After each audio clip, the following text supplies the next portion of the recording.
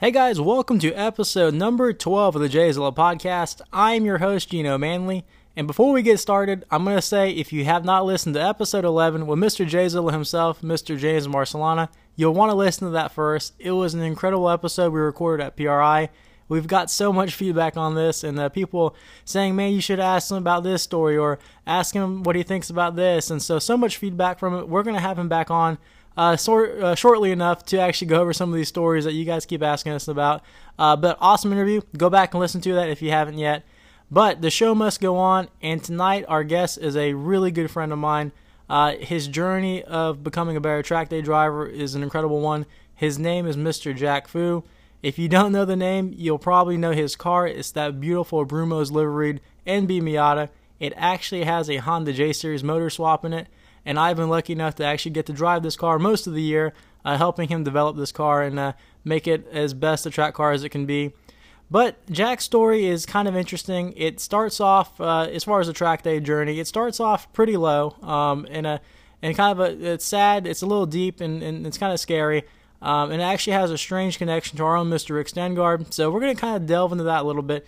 It's so deep, I actually asked James if I could actually touch on this in this episode. And he said by all means, to go ahead and ask Jack some of these questions and Rick some of these questions. So we will jump right into a really fun episode, but it's also going to be educational because there's a lot I think people will learn from this. And sit back, relax, and enjoy episode number 12, an interview with Mr. Jack Fu. The Jzilla podcast with Rick and Gino.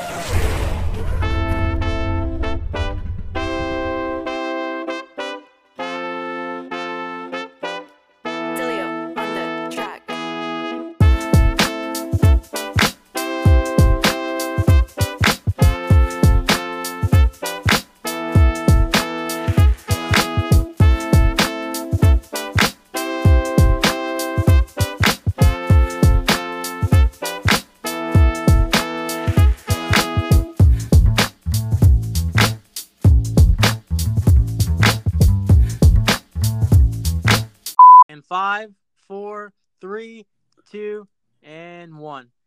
Hey guys, welcome to episode 12 of the Jzilla podcast. I'm your host, Gino Manley, and I'm here with Mr. Rick Stengard. Rick, where are you at tonight? I'm safely sound in Atlanta, home of the best tracks in the world.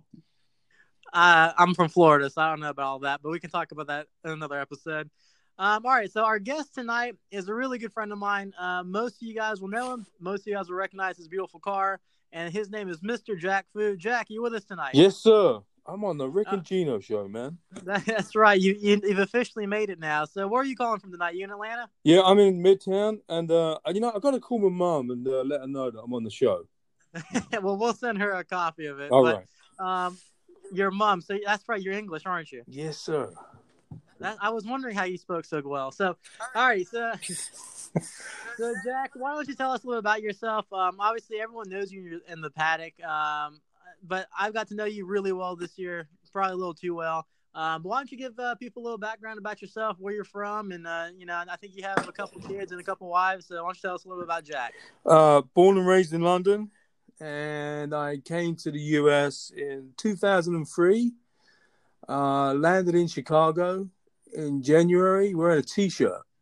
I thought I knew everything about where I was going from the movies, but clearly I didn't. I spent a couple of years in Chicago, moved to DC, then moved to Boston, met my wife, and then had two children. Oh, we have two children, 6 and 8, David and Penelope. Moved to Atlanta in 2013. And this is what I really call home now. I'm really, really happy to be here. So, in those short few years, were you always in the cars even when you were in London, or did you kind of get attracted to that when you came to the U.S.?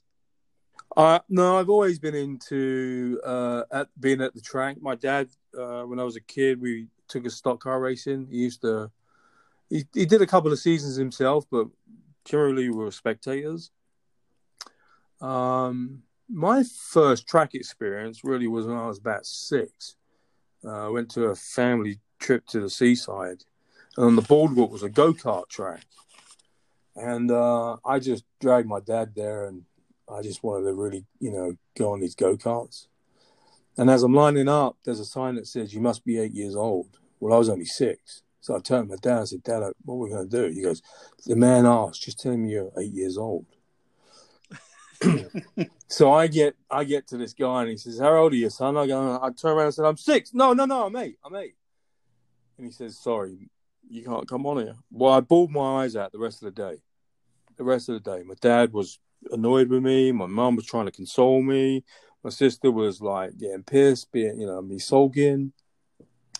And every day it seemed like after that, I just kept thinking about being at the track.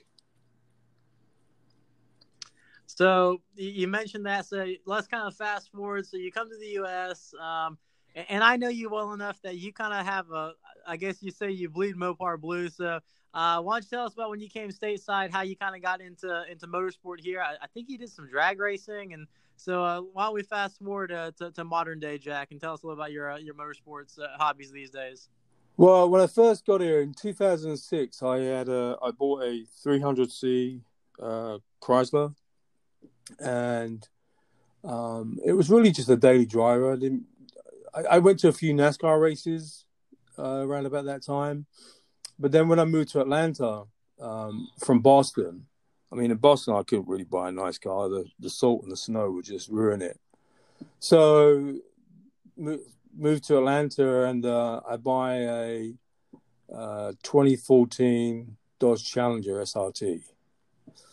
And within a couple of months of owning it, I get an invite to Road Atlanta to do a SRT track experience. And I've come to find out that this is kind of a regular thing where people can go to the track, right? It was kind of a lead follow kind of thing, but the leader was kind of fast. And he told us after lunch that the guy behind him, if he's getting close, he'll go faster. So we were probably doing some decent laps. They weren't parade laps. They were kind of fast laps. A couple of weeks after that, a Jay Zilla event appears on my Facebook timeline, right?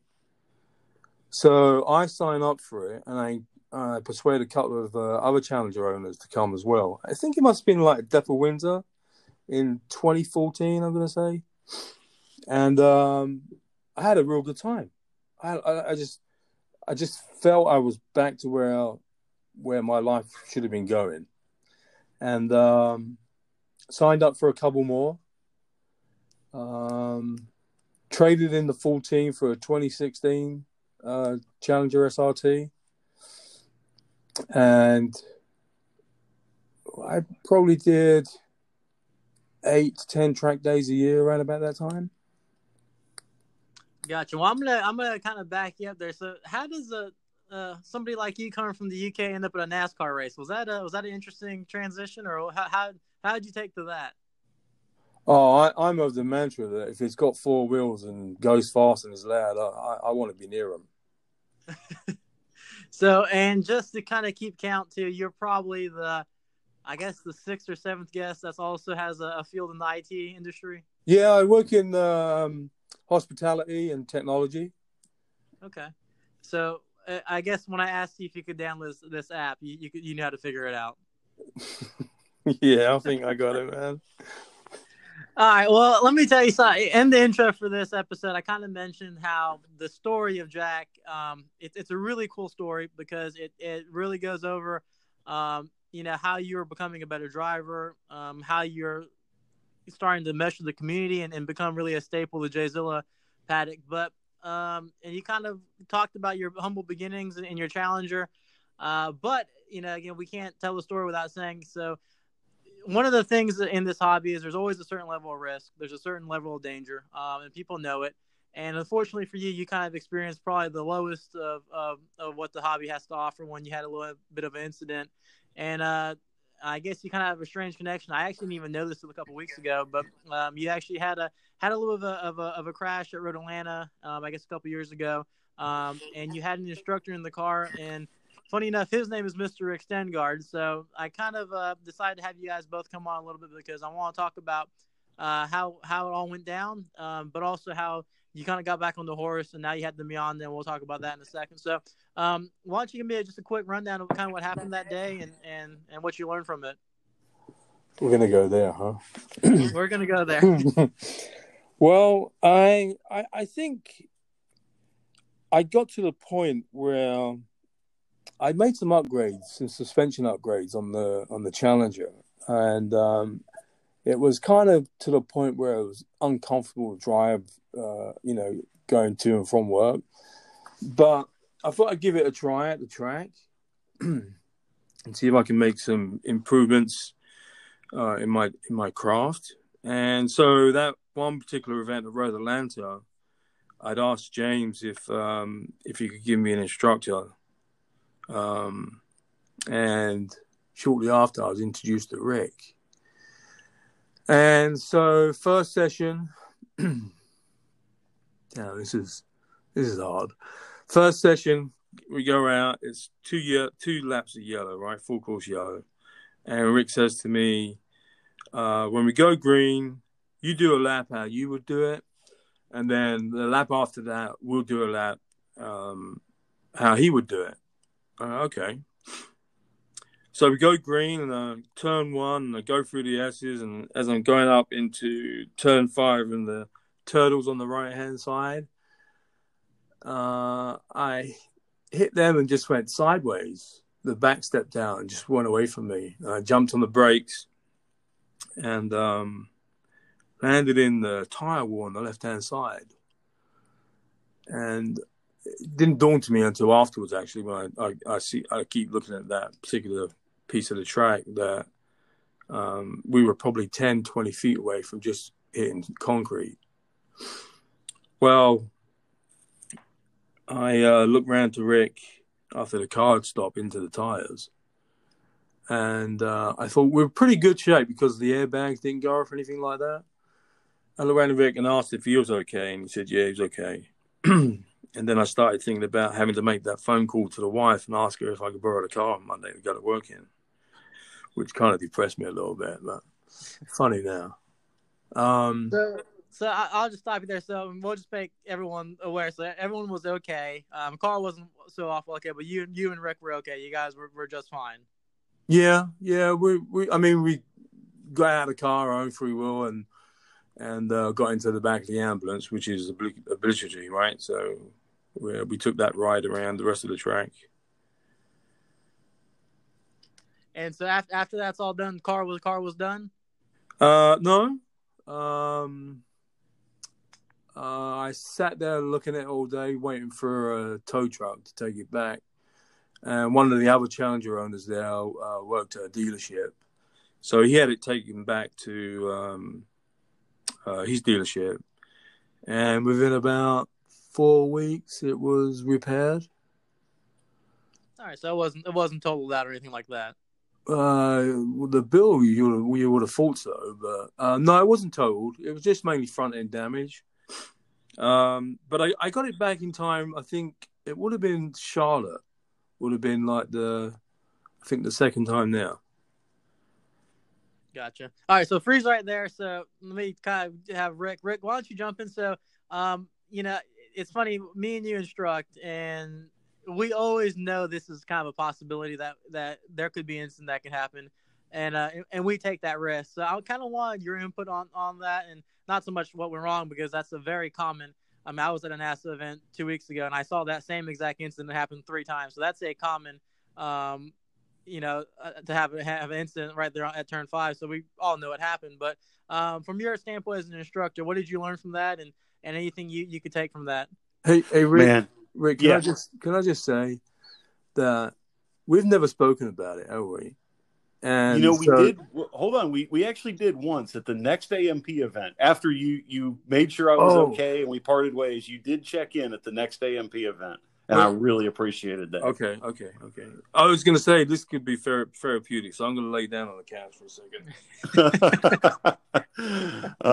We'll talk all about our feelings, because actually this is such a neat thing that you're coming on and you're willing to talk about this, because it was a big event for you and it was a big event for me, but this is the kind of thing that we want people to understand, what you go through and what goes through your mind when there is an issue on track. And it's what we preach every time we have a driver's meeting: personal responsibility. And for the listeners, this is what's at stake when you to accept that personal responsibility. And there is nobody that has accepted it and embraced it like Jack has. Not only the day it happened, but since then. And while the crash story is important, it's the comeback story that's more important. But briefly, from the instructor's seat, met Jack and really liked him. Friendly, outgoing guy, beautiful car. And he told me he'd just done all the suspension work. Also, credit to him for his memory of that day. His description brought me back, and it's exactly how I remember it. So we went out, and I did at one point recognize that this is the dangerous part of the dummy curve or the Dunning-Kruger effect. You had probably 10 track days under your belt, maybe a little more, and you were just starting to believe that you knew everything, like everybody does, like I did, and you got bit by it. Mm-hmm. And so here we are. We're going out. He rightfully said, "Hey, I'd like an instructor. Haven't been at Road Atlanta or haven't been there in a while, and have some new things to the car." And so we went out, and it was a cold day. When I talk about the curbs are cold and wet, remember that. That's what bit us. It was not particularly driver error beyond just cold, wet curbs, and there's not as much traction. So again, something we preach. But we went out. We turned 2 really solid yellow laps. Jack knew the line. He knew what he was doing, had good throttle control. And on the first lap around, as he was kind of showing me what he felt comfortable with, and I think this was a mistake as an instructor and something that I'd like to change in the future. We should have talked through this lap differently. But I accepted, kind of the same assumptions that he had. And so I felt very responsible for this after it happened. But we went up to turn 5 and touched a wet curb and came around. But as all this happens, you start thinking about what's it going to be. And we stopped at the wall and we checked out. I was okay. He was okay. And I had the same thought. No airbags. This is a good sign. Can't be that bad. But we hit that wall pretty hard, and it messed up the front of the car. I don't think he was able to drive it home. And as we were getting in the ambulance, I was thinking, man, this could have been a lot worse. This is the risk that we take on. My first ambulance ride, thanks to Jack. Hopefully you laugh. Yeah, right. Hopefully. Knock on wood. But we go through all these emotions, and it's part of the thrill of doing track days is, there's an element of risk. And at the same time, you don't ever want to meet that risk. And so we were lucky, we were blessed, and Jack did a good job of control. Once it went sideways, he did a good job of controlling it as best he could and made sure we hit the tires instead of the concrete. So that's kind of the incident itself. Coming away from it, I felt really guilty. It was a beautiful blue car, my favorite color, and a car that I would have loved to have owned and driven. And, we smashed it up. And I say we because I was in the passenger seat and I, had responsibility for working on that. And, that's you don't want that to happen. And I felt bad for Jack in the phone call I knew he had to make. At least it wasn't worse. So I'm gonna jump in right there, Rick. And so, and I kind of, everyone looks to you and guys like you and Kevin as kind of the lead of the instructor group, and Young, and I think that's important. And here's an incident, and you could very easily say, man, that guy could have killed me. I could have had this, yada yada yada. But your take from this, even a couple years later, is, man, I was almost just as in control as that car as Jack was, and so you yourself as the instructor take responsibility. So I just kind of want to point that out to some of the guys that might be newer instructors, even though you're not in the driver's seat, and yeah, you assume the risk was going to happen. You're almost just responsible for having to tone a driver down or to recognize the wet curves or conditions. So, and I applaud you for kind of pointing that out. Yeah, definitely. For that passenger seat is an important job. And, the other message is for our drivers. Just because an instructor says you can do something doesn't mean you have to. That wasn't really the case with Jack. I was not a point where we were. It was kind of just a sighting lap. But if you're ever in a situation and you don't feel comfortable that the instructor's right or that the instructor can coach you faster, it's okay to go slow. It's okay to slow down. Use your judgment. If you're not comfortable, let the instructor know that. And that's part of the responsibility to communicate on both sides, because it is a team once you're in the car. Gotcha. So, and one thing I kind of just jump in there, Rick, and you'll probably agree with this. Every single driver's meeting at AMP, it seems like we always say, hey, it's cold out there, it's wet, and nothing really ever happens. You might have a spin or two, but I think it kind of amplifies even for the regular drivers and non-instructor drivers. Those opening laps are very important for the sighting of looking for wet curves, and so I don't think people ever really realize that those opening laps are educational laps to see the conditions of the track. And again, here's a kind of a reminder of it. But again, I appreciate you guys kind of both talking on that, and we'll kind of talk about the comeback a little bit. But Jack, how long did it take you to kind of get over that incident? Because that could really take some people out of the game. I know I put plenty of cars into the wall. I've done it a couple times this year even, and it takes a couple minutes to kind of get back on the horse. So what was your time frame to kind of accept what happened and jump back on? I'm of the belief that you need to get back on the horse as soon as you can. What delayed me more than anything was the financial recovery of getting the car fixed before I could get out again. But during that time, I took a serious look at. I knew I wanted to go back. I love being at the track. I love just driving the way that you can at a track. I love the learning aspect of improving my craft. But I had to take an economic oversight of it all, and so I decided that I should. The Challenger wasn't working out too well in lots of aspects. I love the car. I wish I still had it. But my kids were sort of like getting to the size where in the back seat, in their seats, their feet wouldn't actually touch the ground.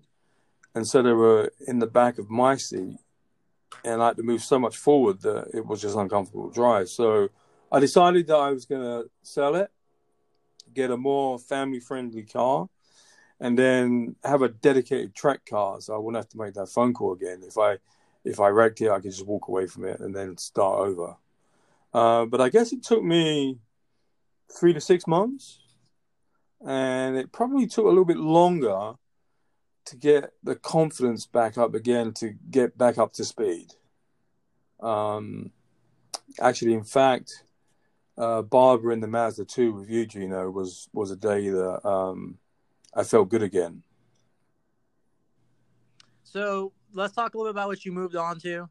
So I guess at some point you got rid of the Challenger. You got, I guess, what's your tow vehicle now? You got a nice Jeep, and you moved on. You've joined the Brotherhood of Miatas. So tell me a little bit about how you got into a Miata, and maybe tell us the humble beginnings of a car that I personally have become very close with. Why don't you tell us the story of that? So I picked the car up in beginning of 2018, and I've no doubt in my mind subliminally that James had everything to do with it. But I picked up this Miata. It was an MB, and I spent whatever I needed to make it track worthy, brakes, safety aspects, and I had a goal in my mind that I would spend at least a year to get to the point where I was 90% on momentum around any of the tracks that we go to. Towards the end of the year, I did the Road Atlanta, J-Zilla Road Atlanta, and probably later in the day, I'm getting more and more confident. I'm getting more speed. I'm getting good line, good braking points. And I come out of turn 7, and I'm heading up the hill, and I see this bird, and this bird beat me to 10A. And it was then I realized this car needs a bit more power. And once again, shortly after that, I didn't even say anything when James tells me that there's this small little company in Royston, Georgia, that swap a minivan motor into a Miata. And I was like, oh yeah? So what is it? And he says a V6. And that struck a chord to me because V6 seemed a little bit more sensible than a V8. And I'm a kind of a big fan of normally aspirated cars for reliability.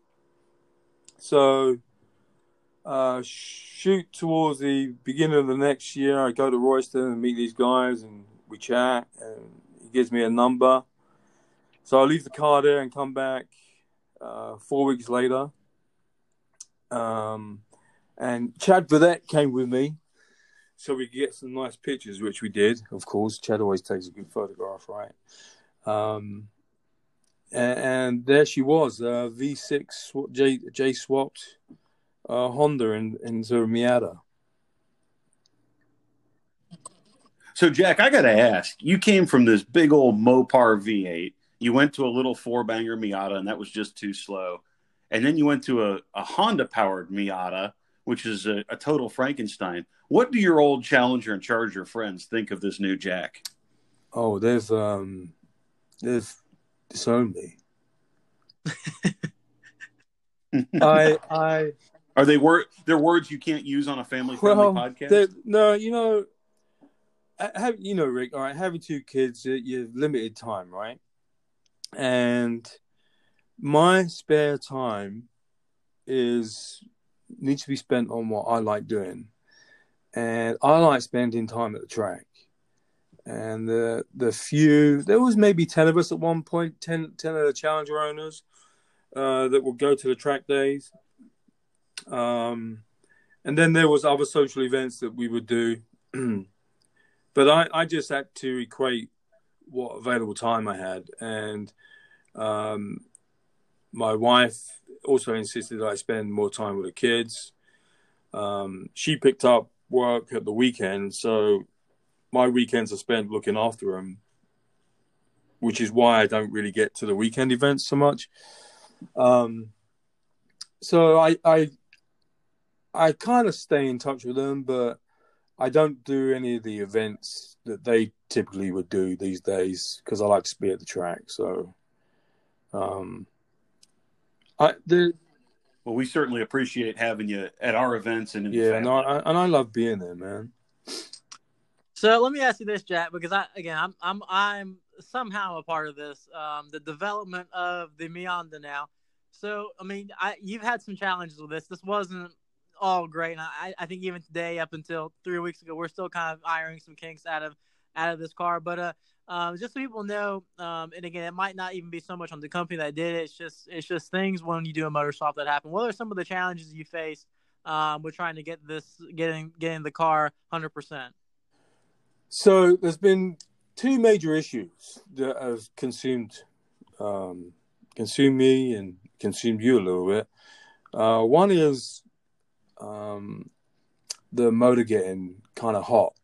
It never overheated, but it would get hot to the point where it would go into limp mode a couple of times. And we've resolved that now thanks to Johnny at Nine Lives Racing and his Sturdy Boy. And Jason at United Speed Racing, they've kind of boxed in the front of the car. So all the airflow now goes straight through the radiator. And the temps have dropped considerably, and it's been so much more reliable. The other thing about this J-Swap is that they fabricate an oil pan. So it fits in the car. So the engine is low enough that you can close the hood, right? And it's all custom made. Well, for whatever reason, and it's probably the heat related, since my oil was getting up to like 315, the oil pan would fracture. And I've since discovered that even though it wasn't smoking or anything like that, I was losing oil.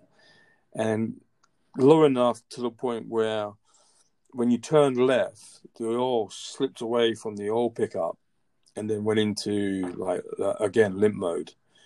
So I had the oil pan. I got a new one, actually, and it had some double welds around it. But I believe now that since we've cured the heating problem, that the oil pan is not going to fracture as like it had before. So last two events, Roblin and Road Atlanta, were really promising. And I think I've got one more slight change to make. a slight repair on the gasket of the oil pan. I think we're losing a little bit of oil there.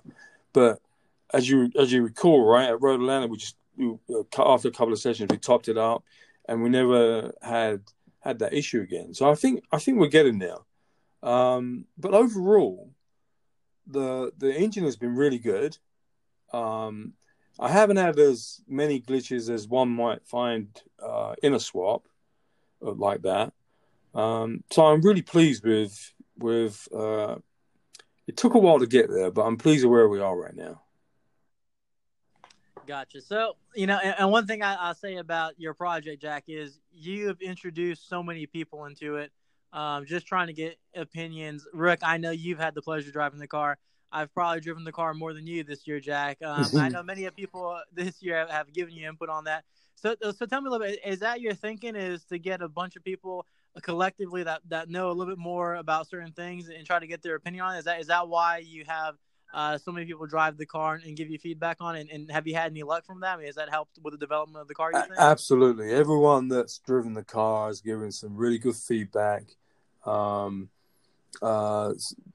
Justin Hunt gave us some really good feedback on the car. And I think, well, I'm sure without all this feedback, it wouldn't have got to where it is today. Yeah, no doubt. And I think it's the beauty of this community, right? Anyone can go in the paddock and talk to someone, and I'd like to see a few more J-Swap Miatas out there, but hopefully that time will take care of that. But you get to talk to other people that know more than I do about cars, and it saves you a lot of time and money because you can help, like the mechanic kind of narrow it down a bit for you, or at least go in the right direction. And I'm really grateful for everyone that's been involved. So that's a great point, getting this input from other people. And we see some of it at our events, but we don't see it all the time. A lot of people are afraid to let other folks drive their cars, but you're right. It definitely can lead to quicker input. Now, when I've done it, I usually only let them turn a lap or two. You seem to be a little more generous than that. How many people do you think have driven that car more than you have on the track? We know Gino's on that list. Yeah, Gino's on that list. Well, I can tell you everyone that's drove it. Gino, Rick, Jason, Justin, Corey Funk. He gave me some good input. Who else? Chris Briscoe. He actually was the first one to drive it. And together he figured out the rear suspension needed a little bit of a tweaking, and we did that and made some good adjustments that day. And made some. It gave us a little bit more confidence. Prior to that, it was like, oh man, there's something wrong, So there's been a few people that have driven it, and I'm quite happy if somebody's willing to spend the time afterwards and give me some feedback. To just see the car on track. I go back to what I said earlier that if I have to walk away from this car because it gets wrecked, that it's not gonna be like that day when I had my daily driver wreck. And yeah, no, I'll have a serious problem if somebody wrecks the car. I'm just letting people know that.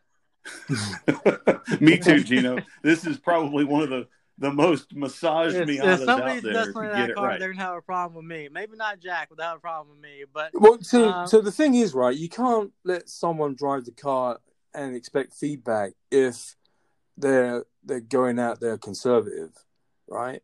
It's a track car. It's almost as close to becoming a race car. So I expect it to be driven like that, and I expect to get feedback from that kind of level. And if the car does wreck, the only thing I would be worried about is the driver. Yep. And you're touching on an important topic, and we've talked about this before. This is why the truth is, I won't even call it a joke anymore. The truth is your nicest track car is your first one, because everybody learns that there's more to it than having a nice looking car on track. It's about the ability to go and have a lot of fun and do it in something that you're more or less able to walk away from. And the freedom that comes with that is worth more than you can imagine. At least for me, it well, is. mentally, right? If you're in the back of your mind thinking, man, I've got to drive this car to work on Monday, maybe you're not getting a real track experience. So I Exactly. agree with that. So let me ask you. So we've heard about the car. It's fantastic. What about you, Jack? Do you think since and I mentioned you had the lowest of lows where you put one on the wall, thankfully walked away, but you've made the commitment, made the investment in your craft to go buy a dedicated track car. So do you think? Talk to me a little about that real quick. I mean, do you feel like your confidence as a driver has increased since the incident and even today? I mean, I'm sure it has because I was just drifting with you at Road Atlanta a couple weeks ago. Talk about that, the actual driver aspect of it and where you think you've come and things like that. Well, I was getting pretty cocky up until Road Atlanta with Rick. And after that, I probably stepped back about at least 4 or 5, right? Dialed it back a bit. There was a while, actually, till very recently, where I decided that I would skip the first session.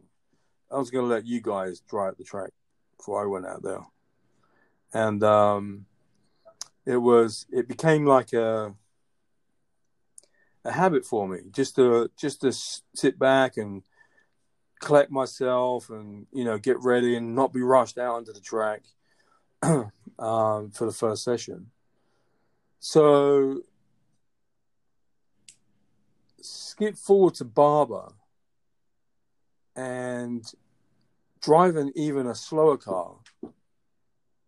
No, actually, let me back up a bit, because it was more being a passenger with you as the driver in a slow car, momentum car, right? Not slow car, but momentum car, going really fast around the track and seeing really what the car could do. That built my confidence back up, and I'm really grateful that you allowed me a couple of sessions in the Mazda 2. I tried really hard to get it on 2 wheels, but I don't know what it takes to do that. I'll get there though. So let me ask you real quick. Let me just jump in there. I remember this. I never really knew Jack. I mean, I kind of saw him in the paddock, saw his car. And I remember driving to Barber, and I got a message from you saying, "Hey, can I ride with you?" And it's like, of course you can. So I mean, so what was was James? You told you to reach out to somebody and ride with somebody. What was the beginning of that? I never really understood how that happened. Okay, so there was one of the problems, the heating problems with the Honda. So I was unable to take the car, and I wanted to go to Barber. And I figured, well, I'll go and just maybe see if there's anyone I can go ride-alongs with, right? And I don't remember how you come into the fore, but it was. I mean, I hadn't even met you, had I? No. That's the weird thing is, like, I didn't even know who you were, so I was wondering if it was James or something like that did it, because it's and I'm just to make fun of myself. If I'm going to go to an event, I don't want to ride with me. I want to ride with somebody in a Camaro or Corvette. So I was always thought it was very odd, which I'm more than happy to have passengers at any given time, obviously. But it was just a little strange, and I guess you were going to rent a Mini Cooper that day, and I was like, don't do that. Just drive the car. That's right. I did. But if anything I've done in the last 4 or 5 years that's track related, then you can probably guarantee that James is the enabler, and and he probably threw your name out there, and that's why I messaged you that day. Gotcha. Well, and then so since then, I feel like I think any event you've done, I've probably been there. Whether it was Charlotte, and I know I've gotten the pleasure of coaching a little bit. I know everyone has done that a little bit. So, what's your takeaways? And I still think you consider yourself relatively new to the track scene. I think even you yourself would say that. What's your advice to somebody that's done a bunch of days like you as far as learning? I mean, is it don't stop learning or listen? What would you say to a guy like yourself if you were teaching him? Well, my approach is that there's always something new. There's always something different to learn from someone else, that can make you enjoy your day at the track better than before. So I always look to. I have an expectation now of the next track day was better than the last, and you know that doesn't really work unless you have the right people around you. And I feel blessed, truly blessed that I do. I should say we have a good group of people around us that are considerate and supportive, and you know, I always feel like instructors are stuntmen in a way. I mean, you got to be somewhat, I won't say crazy, but you got to be like living on the edge to get in the passenger of a car of a complete stranger, not knowing their real ability. And in that respect, the driver that's being instructed, you've got to go in there and like leave your ego, and because everyone thinks they're out in center, right? So you got to leave your ego way home before you get to the track, and you got to be prepared to listen. And some instructors are better than others. Some can elecute what you need to do better than others. But regardless, you've got to listen to them. You got to say, hey, you know, you're in my hands and I'm in your hands. We're in this together. And Rick, going back to Road Atlanta, I never felt any blame towards you whatsoever. That was all my fault. I always, and I believe that to this day. Yeah, you won't be able to convince me otherwise. That was a position. I think I sat back afterwards and said to myself, "Man, they said at the drivers' meeting, get your head in gear first. Warm up your brakes. Get your head in gear first." And I just, maybe there was a part of me that wanted to try to impress you at that point. Or, you know. Jack, that's a funny thing. And until I started coaching at Porsche, I wouldn't have even had that cross my mind. But I would not have asked you to do the laps the way we did with new insight. And this goes to the growth for everybody. You live and learn, and unfortunately, sometimes there's a penalty. But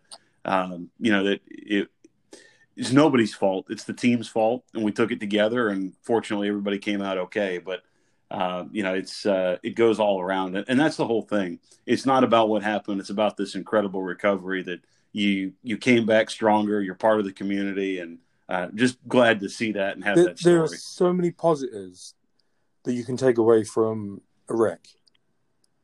So many. They're not apparent initially, but as each day passes, and you think more about it, there become so many positives that it's just. It's ironic in a way, but it's how it's happened to me, worked out for me. And again, to you guys, I mean, if you're listening again, the events we put on are very safe. We very rarely have incidents, but if you do this enough, there is a chance that something's going to happen. And again, it's like Rick says, a personal responsibility. Again, I've been in racing situations where I've had contact and had a car on a wall. A lot of people don't even realize this, but I put a car myself into the wall at A&P this year. I was avoiding a spinning car, and I made the decision to go right, and I didn't have enough room when I tagged the wall, and thankfully the car was fine. I drove away. I was okay, but I've done this for many years and have several events kind of like you, Rick, and when you have something happen like that, it kind of takes you aback, but you really got to get back on the horse. And I remember the Sonny Chen episode where he put one notoriously into the tire barrier at A&P, and it's something that if you talk to him, he's very proud of because he bounced right back. So again, things are going to happen, and we assume that risk when we go out there and have fun. They rarely do, but when they do, it's kind of about how you handle them. And I think sometimes people get worried about the embarrassment of what happened, what other people think. I just think whenever you see an incident happen, I've been around this enough, the first thing we think of is, man, are they okay? Second, what can we do to help? And I've never, ever been in a situation, whether it's a race or a track day, whatever it is, where somebody has an incident, there's never any blame or finger pointing. it's immediately it's, man, are they all right? How can we help? And again, and kind of how you come back from it. So, important thing we talked about. I had no idea the connection you guys had till really just a couple weeks ago, and I do appreciate you guys kind of talking about that and what you can learn. And myself, what I take from it is, again, the instructors. We assume this risk, but we have a responsibility to our drivers when they're in the driver's seat. And same thing with the drivers. When you're even by yourself or you're with an instructor, do the best you can. Use those reconnaissance laps wisely, and always try to have an out. I'm sure, Rick, you're the same way. Whenever you do the recon laps, if I have a worst case scenario, what's my out here? To kind of just become better drivers and improve the craft. But I'm going to kind of move on a little bit into lightning round. Rick, do you want to add anything to that, or do you want to? I think you had a couple things you wanted to touch on. Absolutely. So we told you we were going to put you on the spot, and we got some this or that decisions. You got to make these really quick. Okay. You ready? He doesn't do Miata or he Challenger? Doesn't do anything quick. Miata or Challenger? All right, Mazda or Honda? You mean like motor? Oh, you got to just tell me Mazda or Honda. It's Mazda Honda, right? Yeah. Mazda with a Honda. Right. All right, Jack or Colin? If you don't know me, Jack. All right, fair enough. Power or momentum? Oh, there's got to be something being in between. You can't make up a third choice. You got to pick. Momentum. I think you can learn. You can take a lot more away from the track with momentum. All right, perfection or good enough? I strive for perfection. All right. Drive your own car or have somebody else drive it? Drive my own car. All right. And Jay Zilla or Chin? Oh, Jay Zilla, hands down. All right. You passed the test. Good. I thought that last one was easy, but definitely. The only other thing I want to touch on, and I know we had kind of a heavy episode. This was the therapy couch, and I think a good window into what can happen. But let's have some fun. UK versus US car culture. You were involved in both of these. You saw what I guess was the UK's version of stock car racing, NASCAR racing. How do you compare and contrast those two? What are some of the fun differences? It's a lot bigger here. I mean, everything's bigger here. I mean, everything's bigger. Like, so back in the UK, stock car race, you might get 20,000 people and 20 cars on an event. I mean, here, you know what the difference is, right? You can fill a Daytona with 100,000 people. There's a lot more effort here that goes into motorsport. How so? Probably because of the wealth. Oh, that everything's better funded, that it's driven to a higher level? Yeah. Okay. Overall, this is another this or that. Did the colonists get it right? Did they get it right coming here? Yeah. No, did the colonists get it right when it comes to motorsports? Or would you prefer to be back in the old country? I'm here to stay. There's no going back. I will say, since you brought it up, though, is that the engineering level in the UK is pretty high, and it's spread quite broad around the world. Well, they do have touring cars there. We don't really have those here, so that's something we need here, man. We need touring cars. Yeah, you know how I feel about touring cars, so we need to talk to the UK and see if we can get some of those over here. All right, you ready for lightning round, Rick? Let's do it. All right, Jack. So this is lightning round. We asked you some questions, some fun stuff. Wait a minute. I thought we just did lightning round. No, that was the warm-up. So this is entering lightning round. James, if you're listening, I need a sound effect for lightning round. Get on that. So, ding. There's your thunder effect. All right, here we go. So you are tasked tomorrow. You get a call from, let's keep it in Atlanta. Let's say you get a call from Porsche North America, and you have to field a car in next year's Petit Le Mans. You have to pick 4 drivers, but they have to be from Jay Zilla. Who are your 4 drivers that you're going to field in your Porsche? 4 drivers from Jay Zilla. I'm going to pick 4 drivers from the green group. Okay. Well, can you give me some names? No, seriously, 4 drivers. Well, you kind of both know that you got a good chance, right? Rick and Gino. I like Nick Thompson. I like to. Whenever I've watched him out on the track, I always found like, man, I need to ride with him. Yeah, because he's out of control. Is there anything wrong with that? I guess not. And you know what? I think Tony Carter needs a shout. I think he's made some real good progress over the last year or so. He can definitely wheel that Mustang around. So I would go for the nice, steady crew.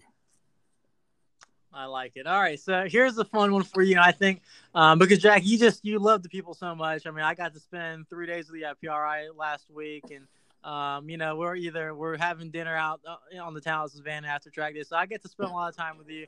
I know you appreciate the people a lot in the group. So, what this year, 2019? What is your favorite Jay Zilla moment? If it all ended tomorrow, what's one moment you would want to hold on to in your memory bank? Without doubt, the last 2 sessions at Charlotte, under the lights.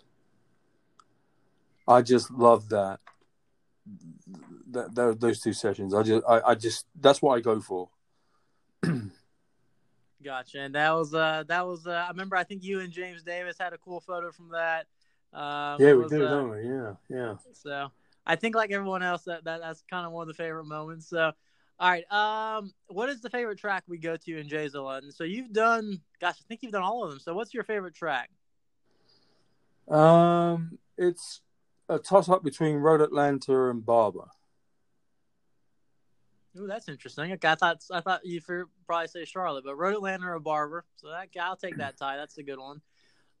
What's the track we do not go to that you want to go to? Well, it has to be VIR, and it has to be Daytona, and it has to be Sebring.